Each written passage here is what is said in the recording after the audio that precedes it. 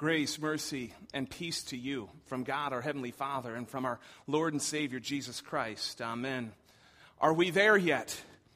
We are in the final third of the journey. This is week 5. It's only a 6-week series. We are pulling into our destination next week. But if you've ever asked the question, and if you've ever been asked the question, you know the answer to this one, are we there yet, is no. Because by asking, you know that we have not yet arrived, and yet also over the last few weeks, we've seen how that when we ask this question of God, He tells you and me affirmatively that yes, we have arrived. There is no waiting for those who are found in Christ Jesus. Salvation begins right now.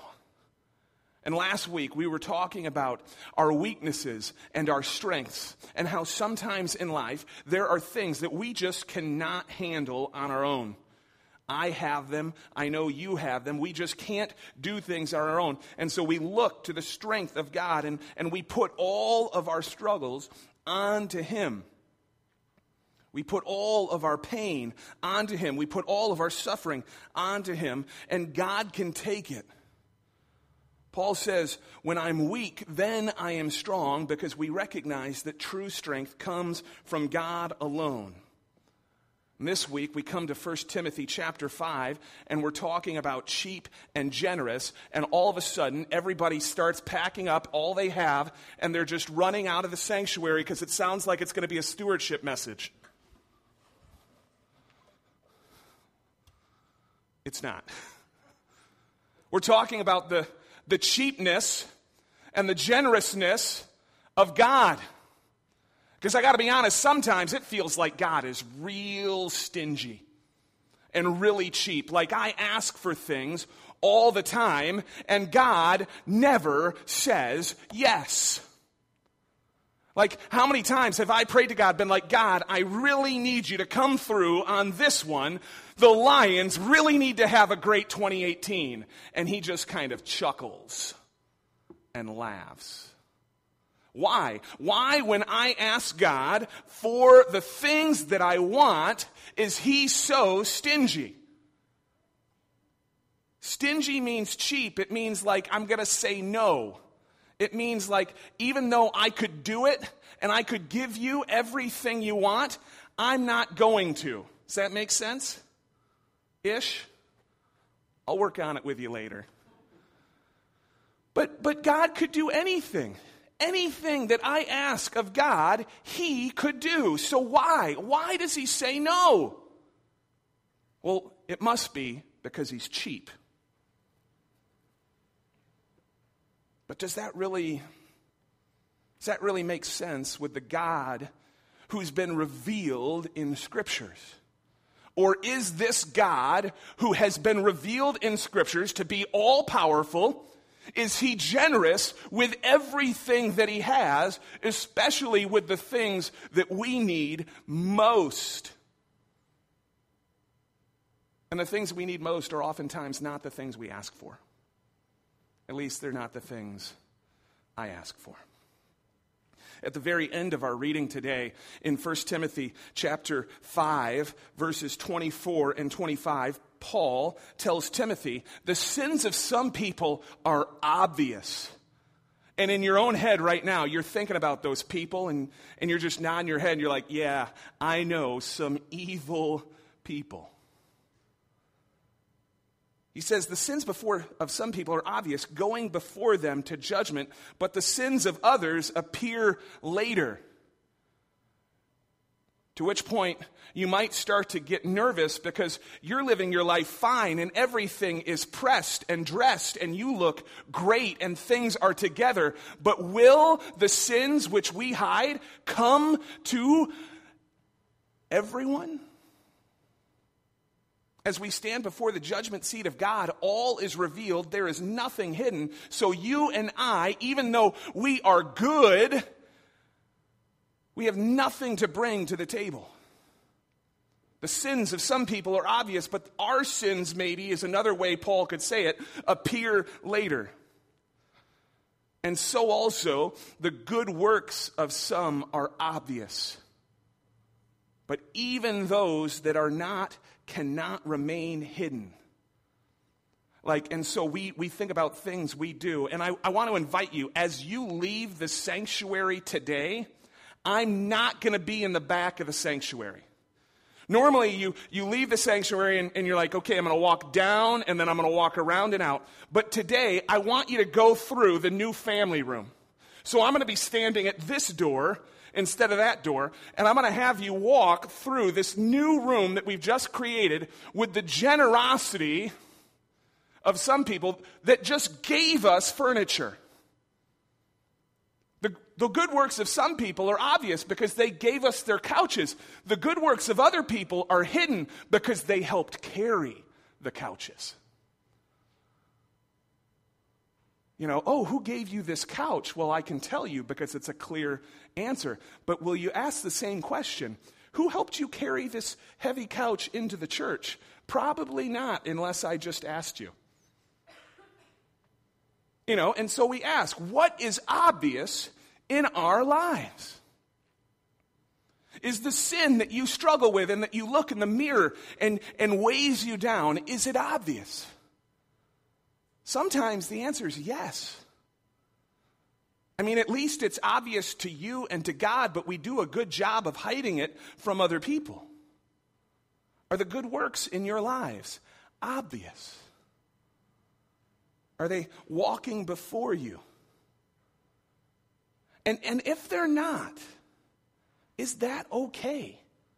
Is it okay to struggle with God and to struggle with what He would tell you to do? I think the answer to that question is yes. It is okay to struggle. Martin Luther says it this way. He says, look at Christ. His disciples often slipped, and He bore it. And so as we're walking and we slip and we fall and we fail and we sin and we fall down over and over again, Christ has borne it on the cross. We do not re-crucify Him. We don't make Him go to the cross over and over again. He has already taken everything on Him. In Mark 6, Jesus is kind of running away from the crowds. They had been following Him. Thousands and thousands of people following Jesus to wherever He went. And so He and His disciples got in a boat on the Sea of Galilee and went to the other shore. But these people were so crazy about Jesus and following Him, they ran ahead of Him and made it to the shore before the boat did.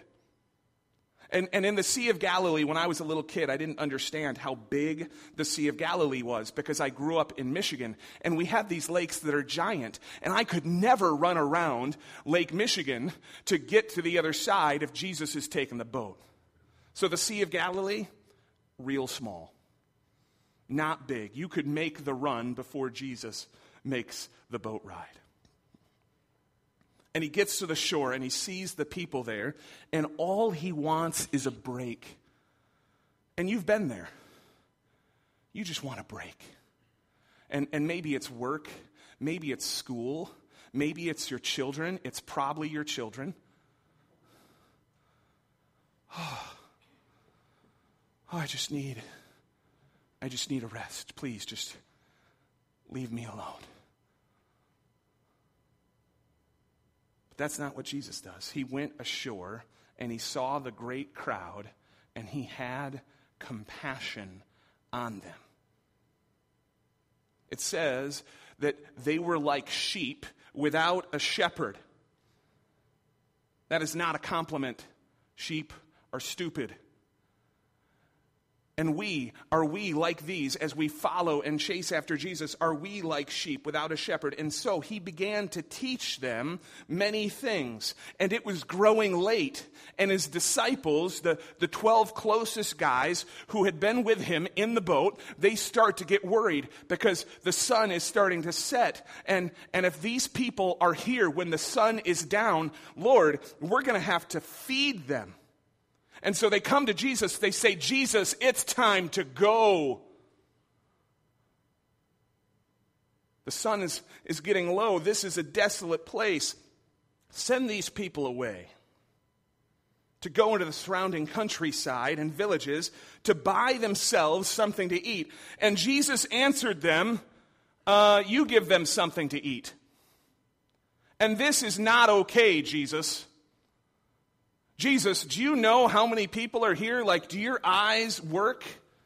It would take 200 days worth of wages to feed them one meal tonight.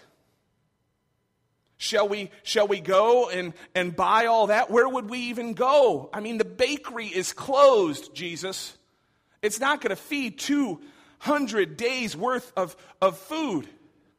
Because there were thousands of people. And Jesus said, how many loaves do you have?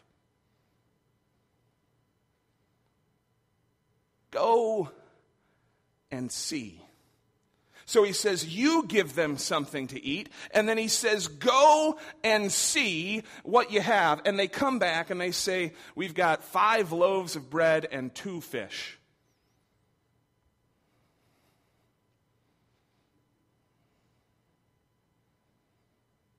I just did the math. That's not going to work. That's not going to work. I mean, any way you do the math, even if we gave people crumbs, like small, tiny crumbs, everybody gets a crumb. Put your hand out, you get a crumb. What are you getting today? We're going to break communion bread into tiny little pieces, and we're going to give you a crumb. Turns out, God still works because it's his word that does the work. And so Jesus prays. He gives thanks to what he had been given, or he gives thanks to the Father for what he'd been given. And then he distributes the bread and the fish, and they come back and they've got baskets full for every disciple to take home. You didn't believe, and so you get to carry your unbelief to the next place. It's a basket full of the leftover bread, and every disciple is just carrying this to the next stop as a reminder of who Jesus is. You know, this is a good work. The disciples listened to Jesus and they did what he asked them to do, but they struggled. They struggled with what Jesus told them to do. And so when we open up our Bibles and we struggle in 2018 to even read the text, or to read the text and to do what it says and to take the Word of God into our lives, we need not get down on ourselves. We need to confess that to God and ask for his forgiveness, because that's what he gives us. And so in our text today, we come to see the cheap and generous aspects of our lives. In 1 Timothy 5, verse 5, Paul is talking about a widow who is left all alone. She is truly a widow. She has no one to take care of her. This is it. She has her hope set on God and continues in prayers all night and all day. She relies only on God. Is this you? Because at times I look and I rely on myself. Or I rely on my parents, or I rely on my wife, I rely on my kids, I rely on my job, I rely on my relaxing time. I don't rely only on God, and I need to confess. You know, when we are like this widow, when we see the world as this widow, it can be dangerous. When we are left all alone with no one and nothing to rely on, it can feel like God is cheap. Lord, I feel abandoned. I feel like there is no one and nothing for me. Verses seeing God in that moment as generous, who gives everything. He does not want you or me to rely on anyone or anything other than him. Martin Luther says this widow, she has her hope placed in God. She must take a risk. Nothing remains for her except to trust in God and to pray to him. And she has the same need that we have. We need to rely on God for everything. In Matthew 7, Jesus says, ask, and it will be given to you. Seek, and you will find. Knock, and the door will be open to you. And one of his brothers had been following him around and didn't believe that Jesus was who he said he was, that he was the Savior of the world. And this brother would follow Jesus and just get so angry, right? Because who are you? We've got the same mom. And then he saw his brother crucified, and he saw his brother rise from the dead, and he was changed completely. And he would later go and he would write this letter where he kind of interprets and shares with us what Jesus was saying when he said, ask, seek, knock. He says, you do not have because you do not ask. You ask and you do not receive because you ask wrongly to spend it on your passions. He's telling us, ask for what matters. When you pray, ask for what matters. The Spirit does on your behalf. The Spirit of God who lives in your heart is asking the Father for your eternal blessings, not something that moth or rust can destroy, but something which will last forever. If we look at God and see him in the responses that he gives us to our prayers for things which will not last, we will see him as cheap. But if we look at him in the answer that he gives to our greatest need and our greatest prayer, he sacrifices Jesus, his only Son, so that you and I can live.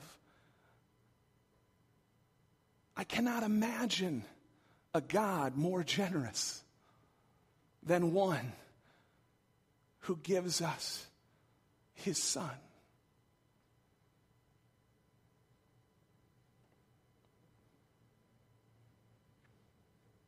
In Ephesians 3, Paul says, now to him who is able to do far more abundantly than all we can ask or imagine, according to the power at work within us, to him be glory in the church and in Christ Jesus throughout all generations, forever and ever.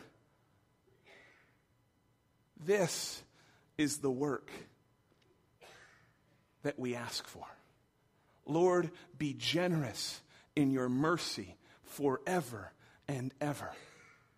Be generous in your love forever and ever. And what is our job as Christians? We reflect God's generosity. And the things that we look to God for the most are the things we reflect. We reflect his love, and we love because he first loved us.